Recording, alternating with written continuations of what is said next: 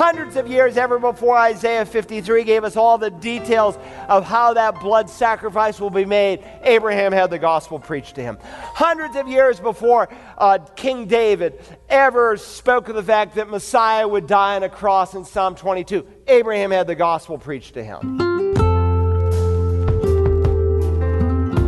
Hello and welcome to Search the Scriptures, the Bible teaching ministry of Dr. Carl Broggi. Dr. Broggi is senior pastor at Community Bible Church in Beaufort, South Carolina. In our study of the book of Romans, we are in chapter 4, where the Apostle Paul gives his Jewish audience an example that they'll be able to relate to, that of the great patriarch of Israel, Abraham. Just as believers today look back at a risen Savior, those who were justified in the Old Testament days looked forward to a coming Messiah. As we pick up, Pastor Broggi addresses the fact that when the Bible tells us in Genesis 15 that Abraham believed and it was reckoned to him as righteousness, that belief was not in the promises of God, but in God Himself. I came home one Sunday afternoon, and on my answering machine was a lady who had left a message, and she said, "Dr. Broggi, I have it. For the first time in my life, I understand how to be forgiven and how to be saved." What clicked it for her? An open Bible, a promise from God Almighty.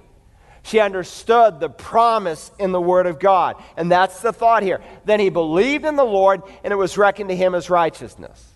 Now, I find it interesting that it does not say, then he believed that he would have a whole lot of children. No, he believed in the Lord. And if you don't get anything out of Romans 4 by the time we're done, and we'll probably be here at least 5 weeks, just know that the Bible teaches that all people in all of human history have only been saved one way, by grace through faith. That there's not a single sinner in the history of the world that has ever been saved by anything they've done. So we need to ask a question. When the Bible says he believed God and it was reckoned to him as righteousness, precisely what was it that he believed? Did he understand anything about the coming Christ, about the Messiah? Of course he did. Turn back a few pages to Genesis 12 in your Bible. Genesis chapter 12. I want to remind you that God had been working in this man's life now for some time. Genesis 12, notice how the chapter opens. Verse 1, "Now the Lord said to Abram, go forth from your country and from your relatives and from your father's house to the land which I will show you." Now he's 75 years old when he says this. "Leave the comforts of your home, your family, your friends, and go to the land that I'm going to show you." And then God promises him in verse 2, "And I will make you a great nation. I will bless you. I'll make your name great, and you shall be a blessing." Emphasis is found in the original. How could every family on the face of the earth be blessed through Abraham? Only one way, and that is if through Abraham Messiah is coming. That is, if through his seed there's going to come one who will be the Savior of the world. You say, well, did Abram come to understand this as a messianic promise? And the answer is yes. You say, well, how do you know that? For the same reason, I know that in Genesis 6 through 9, that during that 100+ years when Noah was building an ark, that he warned people to repent. And I'm sure his ministry didn't totally fall on deaf ears. There were certainly some whom we know during that 100-year period who believed. But on the day of the great flood, on that day when it came, there was only 8 believers in all. You say, how do you know that he preached that message? We don't read anything about Noah preaching in the Old Testament because the New Testament tells us. God gives us divine commentary that Noah was a preacher of righteousness. And so God gives us some divine commentary on Genesis 12 and Genesis 15. If you want to go to Galatians 3, turn there or just listen. Galatians, if you're in Romans, don't lose Romans. Romans, 1st and 2nd Corinthians, and then you come to Galatians. Now remember, the Lord Jesus said of Abraham, Abraham rejoiced to see my day, and he saw it and was glad. Jesus said that Abraham understood something about his day. He tells us plainly that Abraham saw Messiah. Now, I want you to learn something, if you don't already know it, very interesting from Galatians chapter 3. Galatians 3, the theme is sanctification by grace. And so what Paul does in Galatians, because these people who are not lost but who are saved, but a little confused on how to grow, he takes them back to their starting point and he reminds them how they started. And he says that's how you continue, by grace. And he reminds them of the false teachers who had infiltrated the church, who were teaching a different gospel, another gospel, which is really not another because there's only one. And he says these are the people who are confusing you. So you're listening to people who have started wrong, who are giving you information on how to grow, and you don't need to do that. So that's the theme of Galatians 3. And so he speaks of our great salvation here in verse 6. He says, even so, Abraham believed God, and it was reckoned or credited, same word, to him as righteousness. What is he quoting? What we just read in Genesis 15:6. He is reading the same passage of Scripture. Paul studied Genesis. We should too. Notice verse 7 of Galatians 3. Therefore, be sure that it is those who are of faith who are sons of Abraham. Those who have as the object of their faith the same person that Abraham had, they're the children of God. You say, precisely who did he believe in? Verse 8. The Scripture, the Old Testament, foreseeing that God would justify the Gentiles by faith, non-Jews, preached the gospel beforehand to Abraham, saying, all the nations will be blessed in you. Now don't miss that here in verse 8. Underscore in your mind those two words, the gospel. And maybe if you don't have it out there already from prior studies, write 1 Corinthians 15, 1-4 in your margin. Now please note, he doesn't say that Abraham just had gospel or good news preached to him, but he had the good news. And in every translation, NAS, King James, English Standard, NIV, Net Bible, ISV, it all says the same thing, the gospel. Now what is the gospel? Well, Paul defines it for us. And if someone asks you what the gospel is, you ought to be able to say it in 3 words. Death, burial, resurrection. Now I made known to you, brethren, not just any good news, but the good news, the gospel, which I preached to you, which you also received, and which you also stand, by which you are saved, if you hold fast the word which I preached to you, unless you didn't have a genuine faith, unless you believed in vain.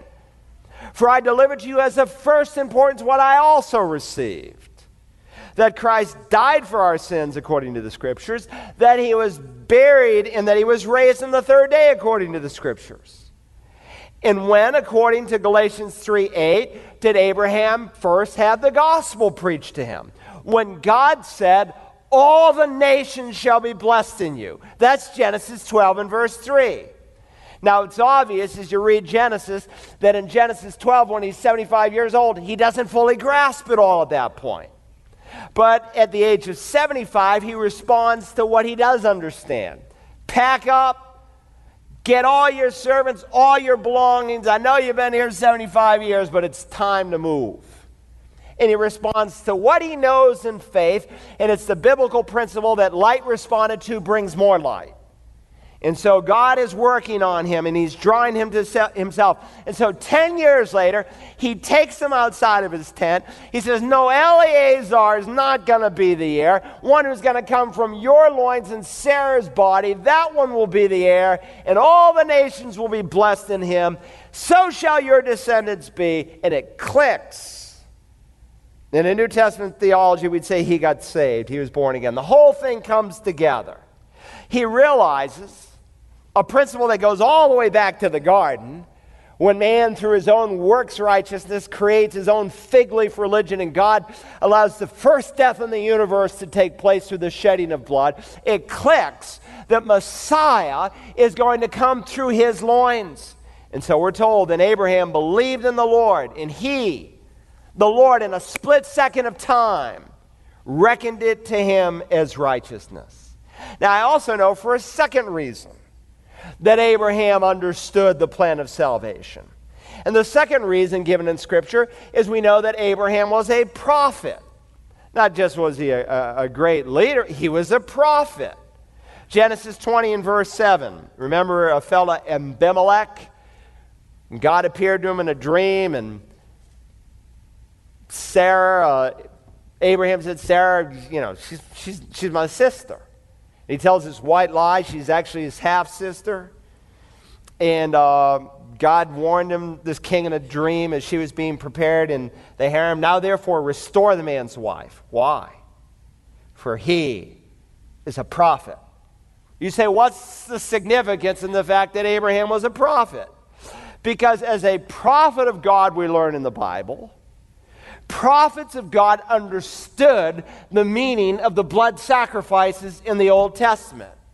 And of course, God is going to give him a dress rehearsal for Calvary when he takes Isaac up there on top of Mount Moriah. Isaac, whom the New Testament says is a type of Christ. We're going to worship and we will return. He believes he's going to come back with Isaac because he believes that where he got Isaac to begin with in the deadness of Sarah's womb, he's going to get him back again. He knows he's going to sacrifice him, but that God from the dust and the ashes will raise him back up.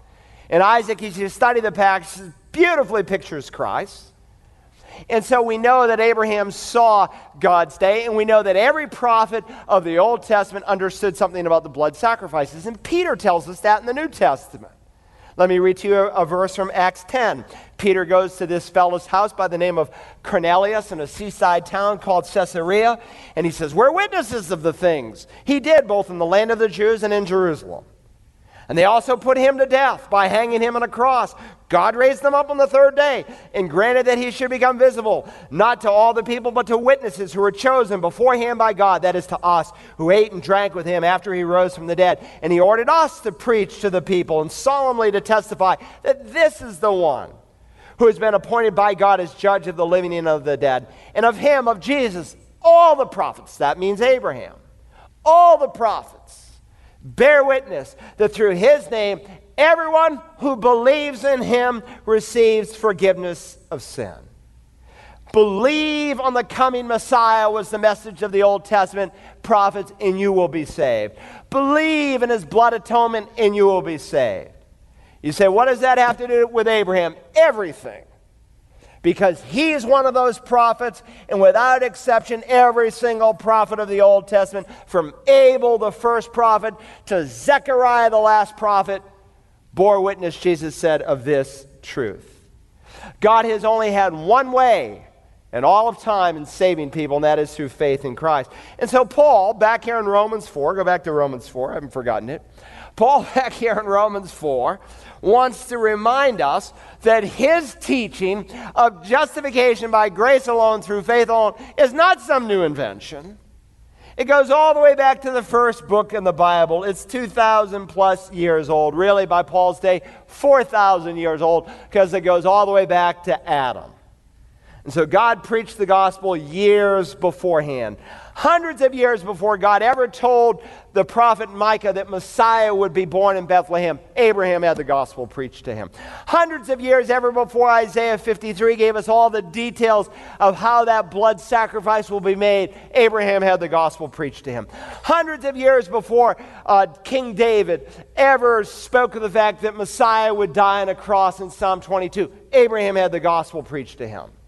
It was written down. God had revealed it to Abraham, to the gospel. And so the Old Testament believers look forward, we look backward. It's one way of salvation. Okay, that's the illustration of Abraham's faith. Secondly, very quickly, the application from Abraham's faith. Now back here in Romans 4, just so no one has any question as to the true nature of genuine faith, Paul draws out the significance of this word reckon. Remember, it's a financial term, to credit to one's account. And if you think about it, there are two ways in which you can have money credited to your account. You can either earn it, and it's put in your account, or it can be gifted to you. And Paul's going to illustrate that in Abraham's case, it's the latter. Look at verse 4. Now to the one who works, his wage is not reckoned as a favor, but what is due. Now most of us in some way are employed. We may have a board over us, a company over us, if we're a CEO, but at some point, because of the work we do, we earn our paycheck. And so someone gives you your check, And they don't say, here's a gift. You say, gift nothing. I just put in 50 hours of blood, sweat, and labor. I've earned that money. But here's Paul's point. To the one who works, his wage is not credited or reckoned as a favor, but what is due. That's one way of having money put to your account. The other way, again, is credited as a gift. And the only way that God can save you because your best efforts fall short is to have it credited as a gift. Verse 5, but, very strong contrast, but to the one who does not work, but believes in him who justifies the ungodly, his faith is credited as righteousness. Three things that makes a person who is credited as righteousness. Number one, they don't work for it. The guy who's working for it, who's trying to earn salvation, is basically saying, I'm good enough. Number two, they view themselves as ungodly. They view themselves as a sinner. But again, it's not enough to say you're a sinner. It's not enough to say that you're not good enough.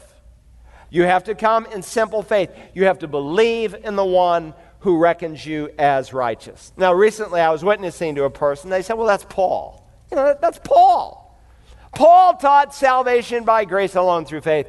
But Jesus, this person told me, taught salvation by works. Have you ever heard that before?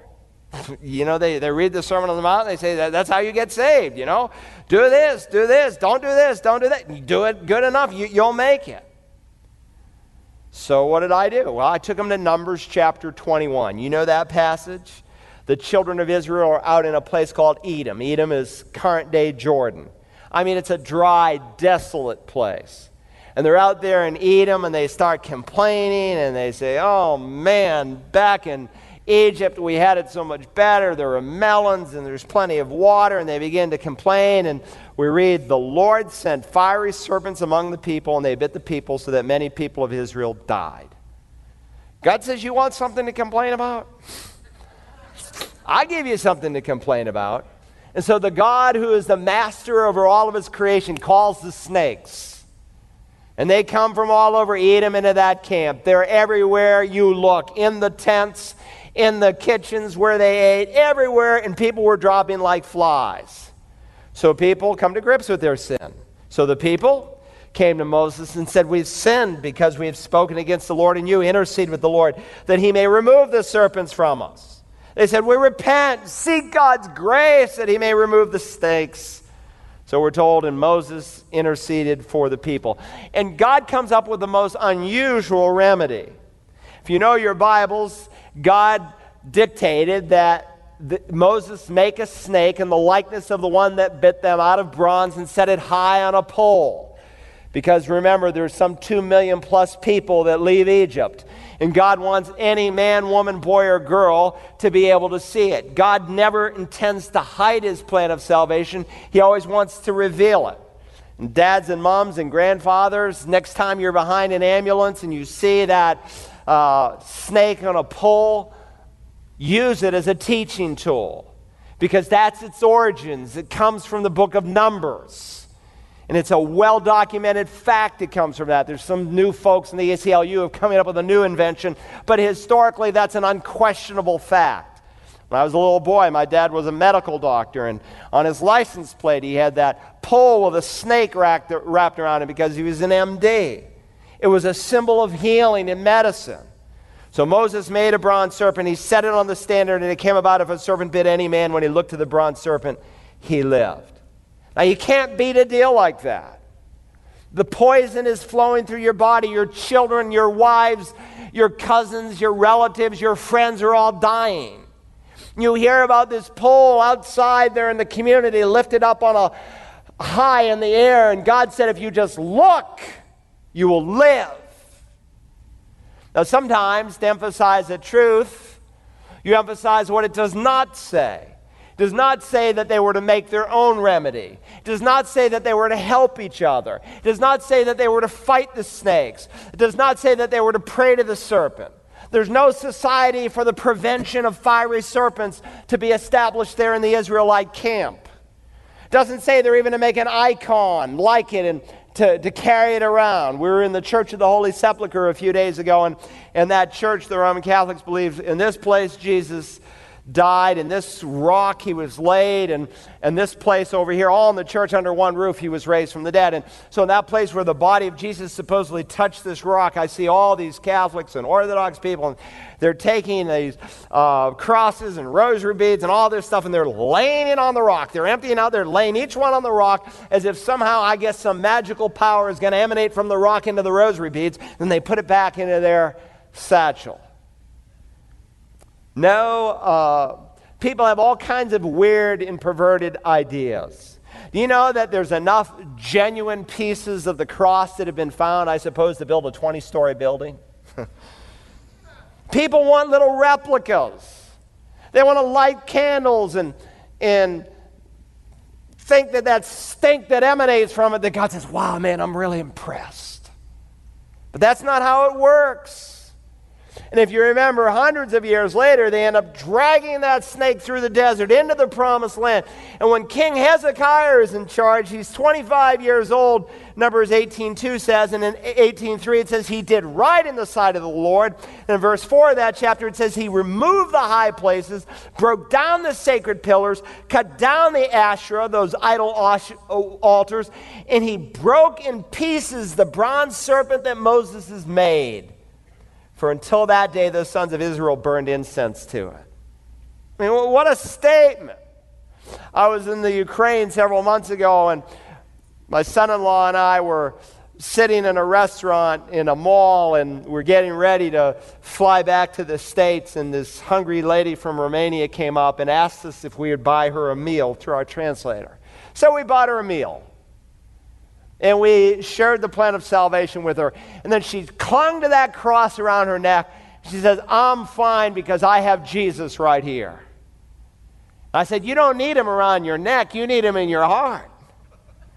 And the only way you can get him in your heart is by receiving him as your Lord. And so here in the desert, you know, there were people who probably thought this was foolish. We know they thought that.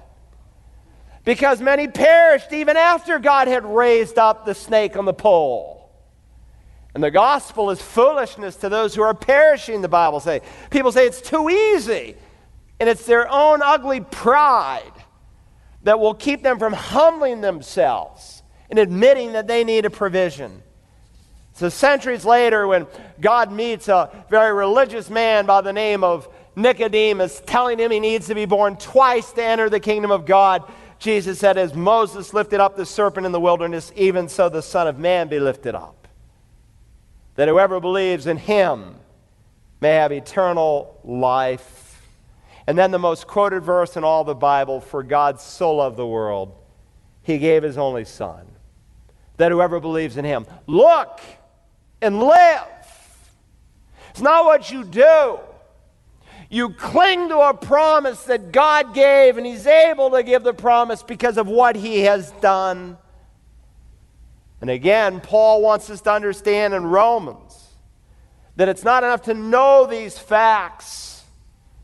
Milton in his book goes on to say, look, the facts given, by the way, he was a Baptist preacher and the president of that university, but the facts given are not enough. You have to apply it. That's the seventh law. He says the confirmation test of all good teaching is pointing the student to application. That's what Romans does. It's not enough that Jesus died. That doesn't save you. You have to believe. You have to come through faith. You don't become a scholar by sitting in a room of scholars. You don't become drunk by sitting in a bar room. And you don't become a Christian by sitting in a church. You must come to faith in Jesus Christ. During the 1920s, there was a man during that time who would take a heavy metal cable, as we've witnessed recently in our own country once again, and stretch it across Niagara Falls. And people would come and watch him and throw money in the hat and absolutely amazed. And on one occasion, George Benson, he actually took a wheelbarrow and he rolled it across the cable. And then he put 100 pounds of sand in it and he rolled it across the cable. And one little boy, he's looking up, he's absolutely enthralled by the whole thing. And he says, do you think I can do it again? He says, I know you can do it again. I've seen you do it. I just saw you do it with 100 pounds of sand. He said, then get in. Now, I suppose that boy's still running. I don't know. Now, you can say you believe, but not really believe. And some of you here this morning, you wonder whether or not if you dropped dead and had a heart attack in this service, whether you'd go to heaven. See, you can say you believe, but you have either rested in the completeness of Christ's work or you haven't. You can't be half saved or 75% saved. You're either saved or you are not. And it's the single biggest decision you'll ever make. And I hope if you haven't made it, that you'll make it in the next moment. And if you have made it, that your lips this morning will be open in praise and worship and ready this week to tell someone. Because there is a heaven and there is a hell and it's coming. Probably sooner than most of us realize. Now, our Father, thank you this morning for your word. A lamp to our feet and a light to our path. I pray for someone here who's never trusted the Lord Jesus as their Savior. You said today is the day of salvation. The only thing between them and you is a simple step of faith to believe in the sufficiency of the Lord Jesus, that his death and resurrection totally, eternally paid their debt. Thank you for your promise that whoever will call on Jesus' name will be saved. If you've never done that, I don't say this to scare you, but it's what the Bible reveals. This may be your last chance. Because the Spirit of God will not woo you and deal with you forever. And the interest you had enough to come to this place this morning could be gone this afternoon forever. Today is the day God says to be saved. Would you, in simple faith, say, Lord Jesus, save me. Now, our Father, you've given us the book of Romans. We know it was originally written to your people, to save people, for many reasons, as we've been discovering. But one reason is to give us an apologetic, a defense for why we believe what we believe. So help us to learn in these days, and not just to gather more information, but in this brand new, fresh week, in obedience to the commission that you've given to every child of God, that as we go, we are to make believers of all peoples. Help us to be looking, longing, watching, praying for someone to whom we may be a witness to. And we ask it in Jesus' name. Amen. To listen again to today's study entitled The Salvation of Father Abraham, visit our website, searchthescriptures.org, and look for program ROM 17. You can also listen to it through our Search the Scriptures app, available through the iTunes Store and Google Play Store. And, of course, you can always call us at 877-787-7478 to request a CD or DVD copy. Well, we've seen the salvation of Abraham, and tomorrow we'll begin a look at the salvation of David. Join us then as we search the Scriptures.